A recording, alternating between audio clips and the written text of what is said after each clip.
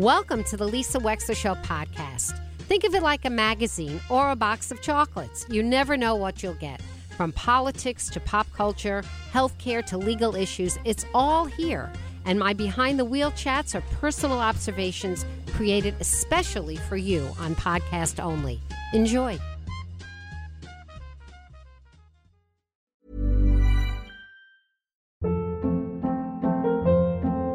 Hold up. What was that? Boring. No flavor. That was as bad as those leftovers you ate all week. Keke Palmer here. And it's time to say hello to something fresh and guilt-free. Hello Fresh. Jazz up dinner with pecan-crusted chicken or garlic butter shrimp scampi. Now that's music to my mouth. Hello Fresh. Let's get this dinner party started. Discover all the delicious possibilities at HelloFresh.com.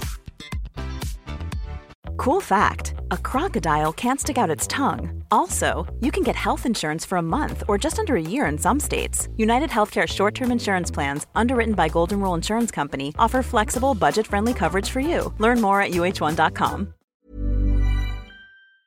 Joining us now is Michael Dowling, who is one of healthcare's most influential voices. Not only is he the guy who leads Northwell Health, which is one of the largest, if not the largest, private employer in the healthcare space in New York, with a vast network of more than 890 outpatient facilities, including Northern Westchester Hospital, Phelps Memorial Hospital, and Lenox Hill Hospital. It has a workforce of over 82,000 people, annual revenue of over $16 billion.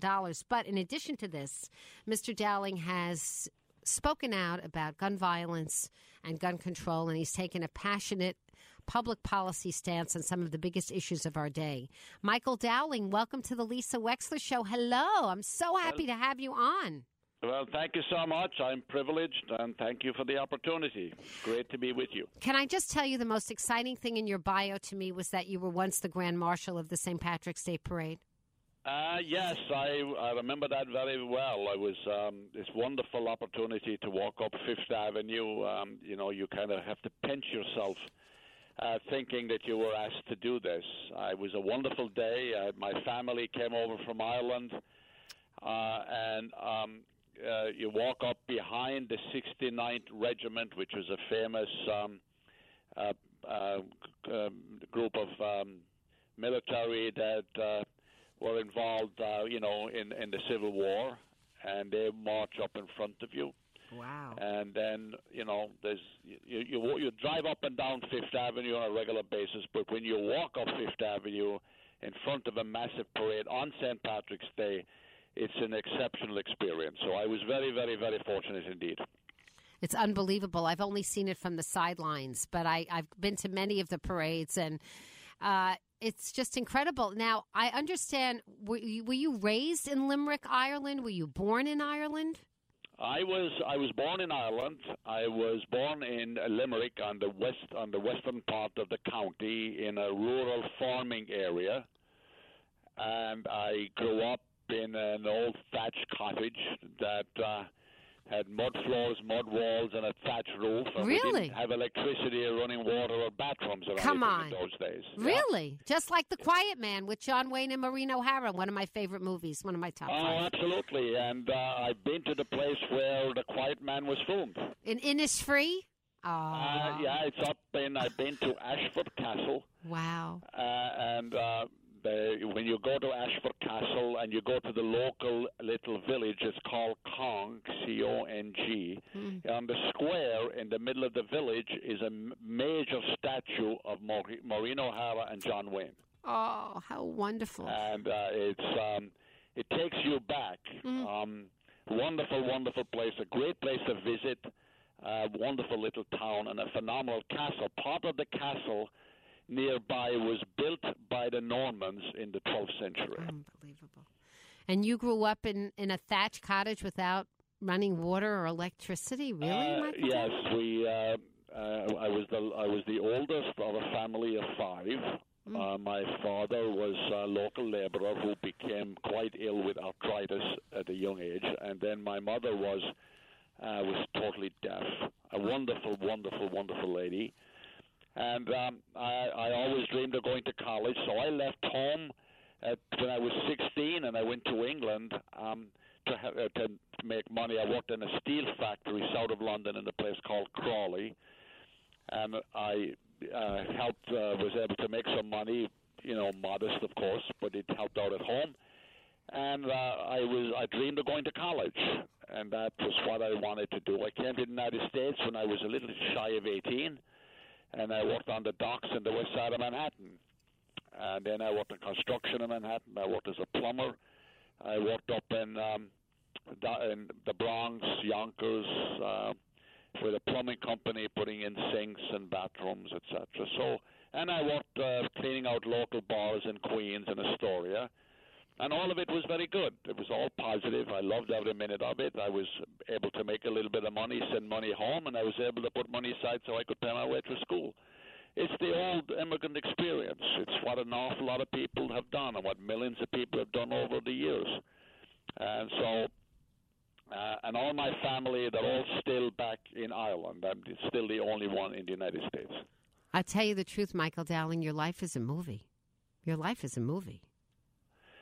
Well, I've been fortunate, and I consider myself very lucky. If I hadn't come to the United States, who knows? I mean, the United States provided the opportunity, as my most famous book about New York's immigration and New York City's immigration is entitled City of Dreams. Mm. And that is still true. People come here because they're looking for a better life for themselves and their families. And this is why I've been pretty outspoken about on the immigration issue, that we should, we're all immigrants. All of us have come here from someplace at some point. We've all contributed to improving our own situations, but also contributed to improving the United States. And we should understand history a little bit and promote immigration. Obviously, we have to make changes for what's going on at the border, et cetera, but that should not take away from the importance of immigration as a major catalyst in making the United States what it is today. Yeah, no question about it. If we don't have the people coming in like you with big dreams from different circumstances, then we never have the next generation of you. We never have the next generation of people who really build this country. Sure, and remember, every immigrant is an optimist. Mm-hmm. They're all optimists. You leave one place to go to another place on the assumption and the belief that things are going to be better. That's an optimistic view of life. I know. It's like the people who went on the wagon trains west, from the east to the west. 150 years ago, those were all optimists. Yes. They were going west, believing that something was better at the other end of the roadway and the journey. So. It's an important ingredient of our history, and I consider myself very fortunate and very lucky. And hard work never killed anybody. I'm a big believer that you appreciate things a lot more when you have to work for them.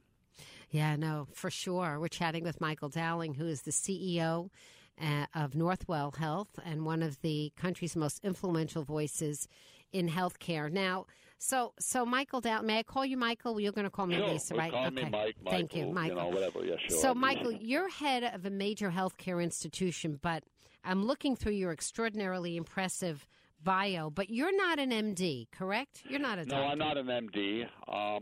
I've an undergraduate degree. I have a graduate degree in social welfare from Fordham University. I went to Columbia to get a doctorate. I never actually completed it because just as I was about to hand in my dissertation, I get a call from the office of Mario Cuomo after he got elected governor and interviewed me and gave me an opportunity to work in state government. And I took the job, and then I decided that I'll finish my dissertation next weekend. Wow. And now that was many years ago, and I never actually really finished it. But I did all my coursework, passed all my exams, but I never turned in my dissertation.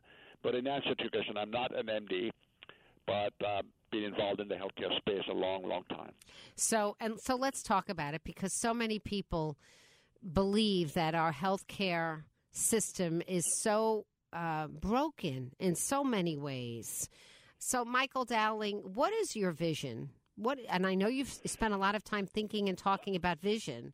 What is your vision of what should be the relationship between the consumer, the patient, and their healthcare providers today? Well, it's one of the central philosophies of Northwell. In my view, we're in the consumer business. We are here to do well by the consumer, which to me is the patient, the patient's family, and the patient's friends and relatives. And how we treat people is important. How we respond to what they want and need is important. How we provide access, how we provide convenience and positive service is unbelievably important. Now, obviously, we have to provide good clinical care. But this is a continuing work in progress.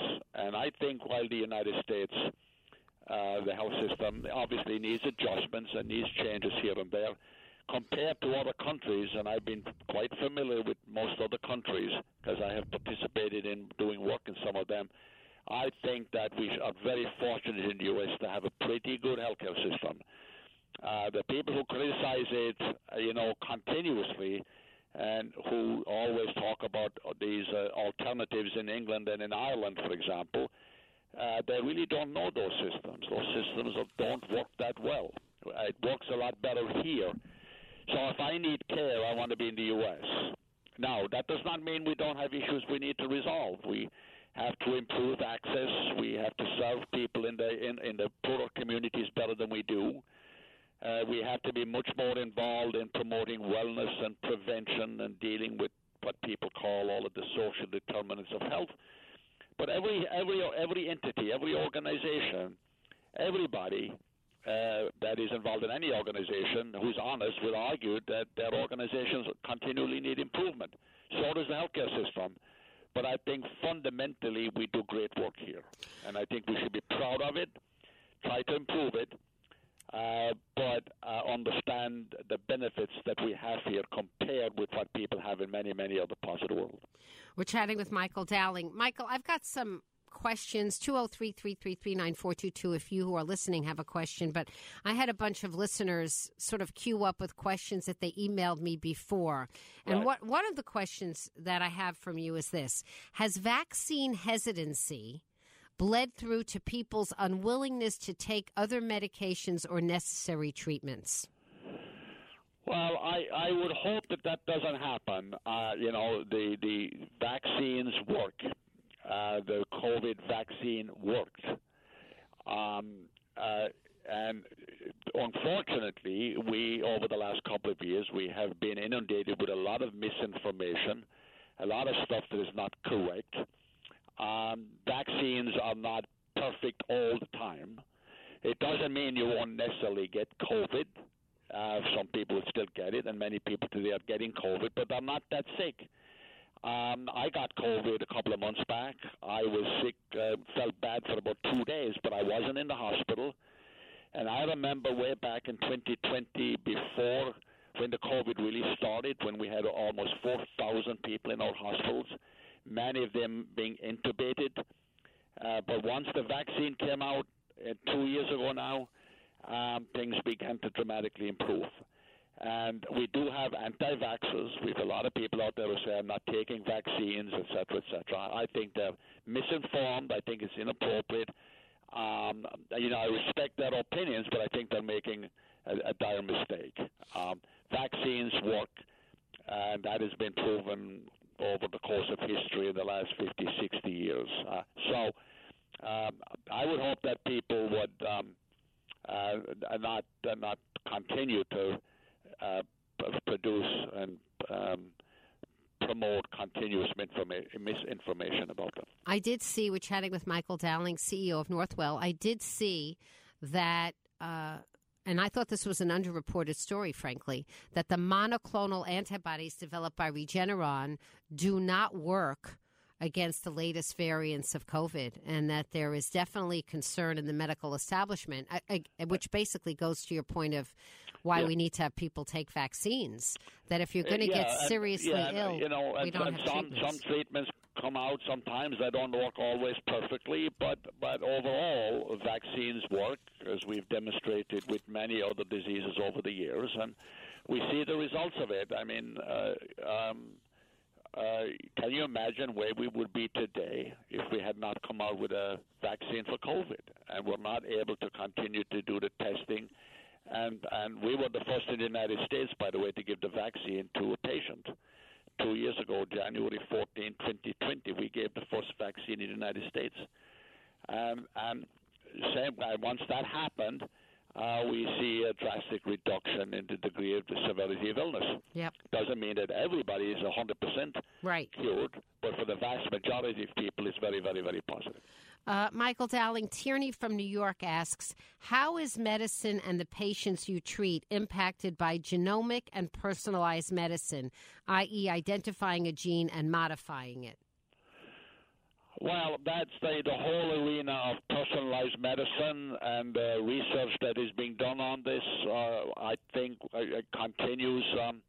Will continue to show progress. I mean, we're doing an awful lot of research on the genomic issue at the moment, and I think over time, I'm not a physician, so in many ways, some of these, the real clinical questions have to be asked to a physician and a researcher who's doing this work. But we can see we will continue to see dramatic progress based upon the research and the new discoveries that are coming out now, and will continue to come out just like we have in the past. I remind everybody that if you went back to the 1970s and you had a heart condition, there was not much we could do for you. But based upon research and new discovery, today we can put a stent in, you come in to get a stent and you go home. We can replace your heart.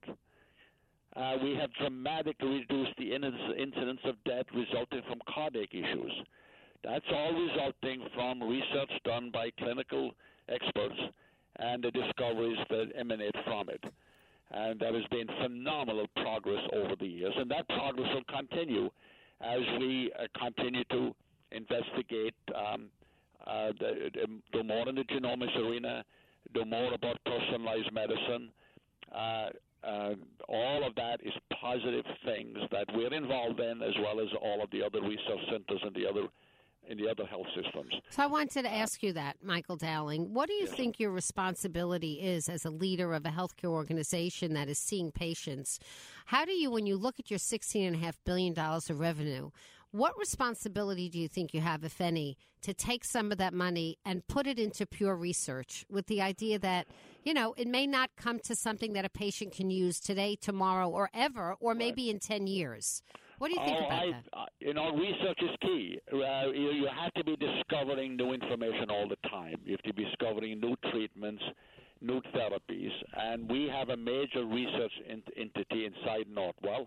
It's called the Feinstein Institute for Medical Research.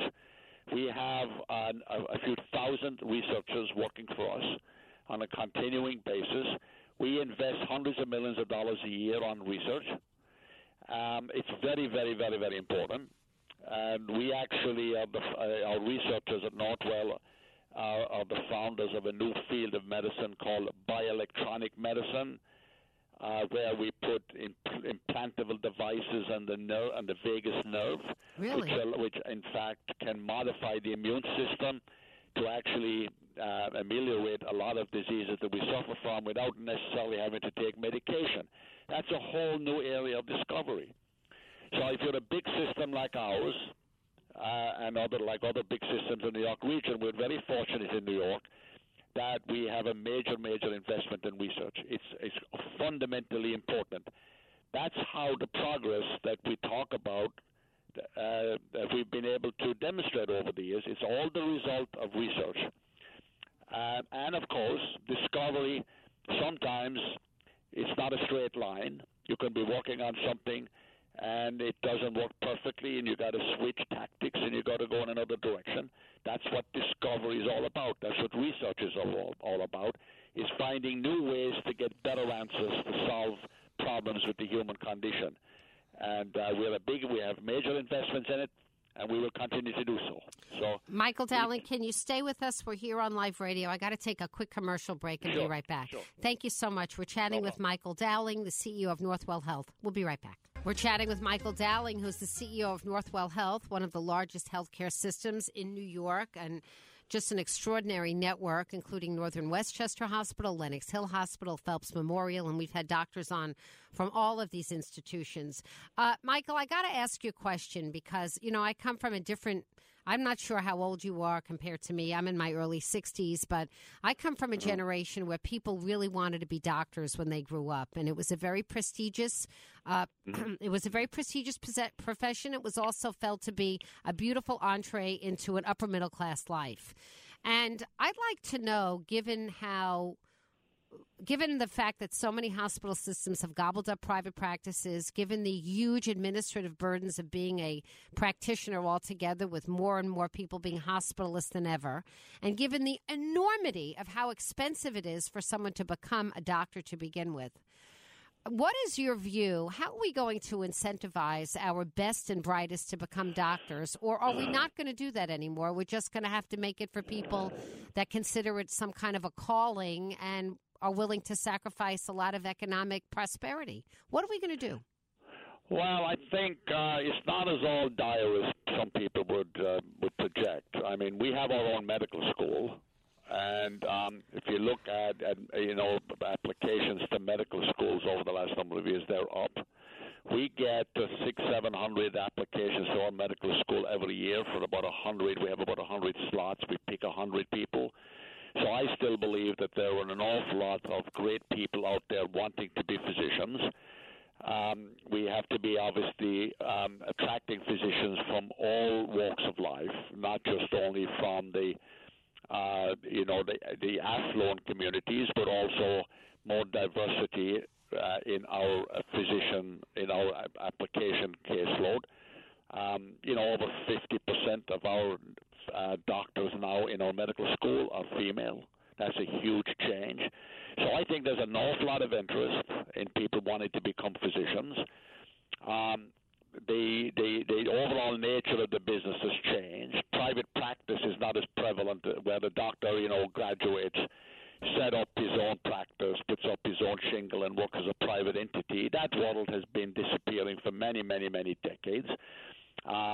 And that's because of the nature of the overall business. It's very, very, very complicated. Working in a large group, you're able to share information, you're able to share responsibilities, etc. So we get inundated every year for people who are still in private practice wanting to come in to be part of Northwell, and that is true with other health systems as well. So like everything else in life, it has been changing, and I think in many ways many of the changes are for the good. Now, what I will say, however, is that we have to address something that is very important. We sometimes, and this is because of the requirements by insurance companies and the requirements by government, we sometimes put doctors and nurses under an awful lot of regulatory requirement.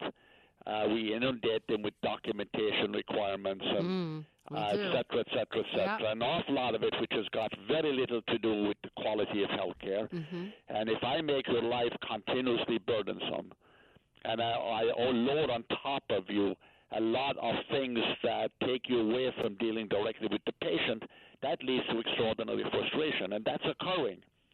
That we have to deal with. If you're a nurse and you have to spend like 50% of your time documenting stuff instead of dealing with the actual patient, it's a problem. It's true. And it's the same with physicians. Oh, yeah. They're busy typing the notes onto their iPad. We had a physician that we didn't see anymore as an internist because we felt he never made eye contact with us. And my husband and I were like, that's not going to be our doctor. Yeah, so that whole regulatory, when I'm not against regulation, we got to make sure we have the right things in place to make sure we get the proper outcomes, but we should dispense with and get rid of all of the other garbage that we require of people that do not necessarily lead to a better, improved outcome for the patient. That's something we're talking about, something we're discussing, something we're going to have to take a major role in advocating for. That's a real issue, but despite all of that, we still have, applications for medical school, nursing schools. We have our own nursing schools as well. We have our own graduate nursing school, an undergraduate nursing school, and a doctorate nursing school, and the applications are up. So there's a lot of people wanting to come in. We just got to make their work life easier for them so that they can serve the patients better. And that is obviously one of our priority agendas these days. Well, a lot of medicine, and I know this because I have a lot of people in my family that are doctors, a lot of it has become CYA because they want to avoid a lawsuit or because, the administration is all about trying to cover themselves in case somebody makes a human error and gets sued. Yeah, the malpractice issue is important. Yes. The administrative overburden issues are important. These all have to be fixed and improved. I completely agree there, and I'm very sensitive to doctors' needs on this. I applaud them for what they do. I work with them each and every day. I just came out of a meeting with a group of physicians a few minutes ago. They do fabulous work. We just got to allow them to do the right kind of work so that we can get the best outcomes without overburdening them with unnecessary garbage, as I said, that is irrelevant to the outcome that they're trying to pursue. Michael Dowling, CEO of Northwell, one more question for you. I see that you have been outspoken on the issue of gun control.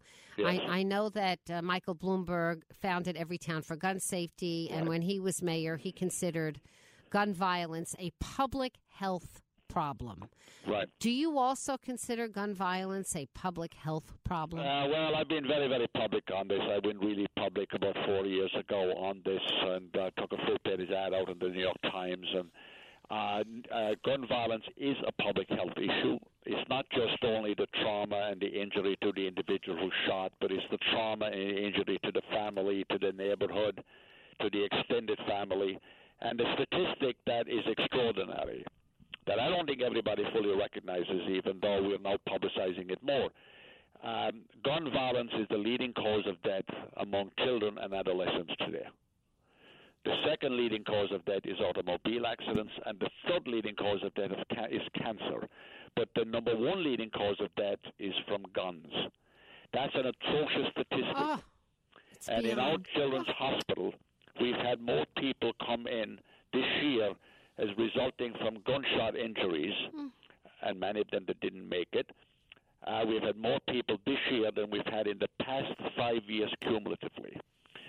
This is something that has to change. We're taking a major position on gun violence prevention and safety, and I just initiated a national CEO council on gun violence prevention, and about 50 CEOs of the big health systems around the country have joined in this council to continue to educate people and enhance awareness about safety and prevention. And we have ads on television right now on this as well.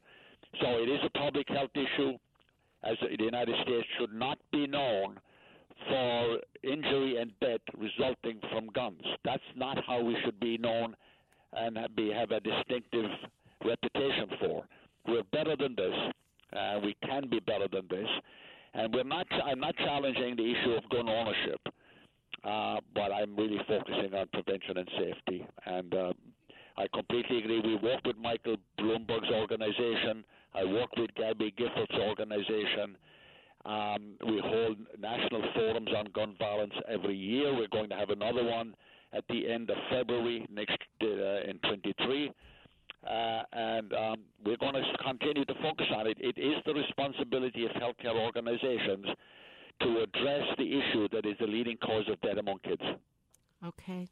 Michael Dowling, thank you so much for giving us your time today, your expertise. I'm always going to remember your story of growing up in Limerick, Ireland, in a thatched roof house without running water or electricity. It's quite something, and how you have made your way working on the docks and everything else to becoming the leader of such a big deal healthcare system in New York. You're a remarkable human being. You speak to the power of the individual. Well, poverty motivates, and it strengthens you. I look back at my youth, and I think, as I said, I was very, very fortunate. But you're impacted by how you grow up, and I don't think many people relate to it these days as much as I think they should, but I consider myself quite fortunate. I've been very fortunate to work with great people, great staff. It's a team approach. Nobody succeeds completely by themselves, and I thank everybody that helped me along the way and opened up doors for me. And that's what I try to do for others. You open up a door, you give the people opportunity, and inspire them to take advantage of it. What a pleasure to get to know you. Michael Dowling, the CEO of Northwell Health Systems on the Lisa Wexler Show. Thank you so much. Thank you. Ever catch yourself eating the same flavorless dinner 3 days in a row? Dreaming of something better? Well, HelloFresh is your guilt-free dream come true, baby. It's me, Keke Palmer. Let's wake up those taste buds with hot, juicy pecan-crusted chicken or garlic butter shrimp scampi. Hello Fresh. Stop dreaming of all the delicious possibilities and dig in at HelloFresh.com. Let's get this dinner party started. Hi, I'm Daniel, founder of Pretty Litter. Cats and cat owners deserve better than any old-fashioned litter. That's why I teamed up with scientists and veterinarians to create Pretty Litter. Its innovative crystal formula has superior odor control and weighs up to 80% less than clay litter. Pretty Litter even monitors health by changing colors to help detect early signs of potential illness. It's the world's smartest kitty litter. Go to prettylitter.com and use code ACAST for 20% off your first order and a free cat toy. Terms and conditions apply. See site for details. Imagine the softest sheets you've ever felt. Now imagine them getting even softer over time. That's what you'll feel with Boll & Branch's organic cotton sheets. In a recent customer survey, 96% replied that Boll & Branch sheets get softer with every wash. Start getting your best night's sleep in these sheets that get softer and softer for years to come. Try their sheets with a 30-night guarantee. Plus, get 15% off your first order at bollandbranch.com. Code BUTTERY. Exclusions apply. See site for details. Thank you for listening. If you liked what you heard, please share it with your friends. And as always, feel free to contact me at lisa@lisawexler.com.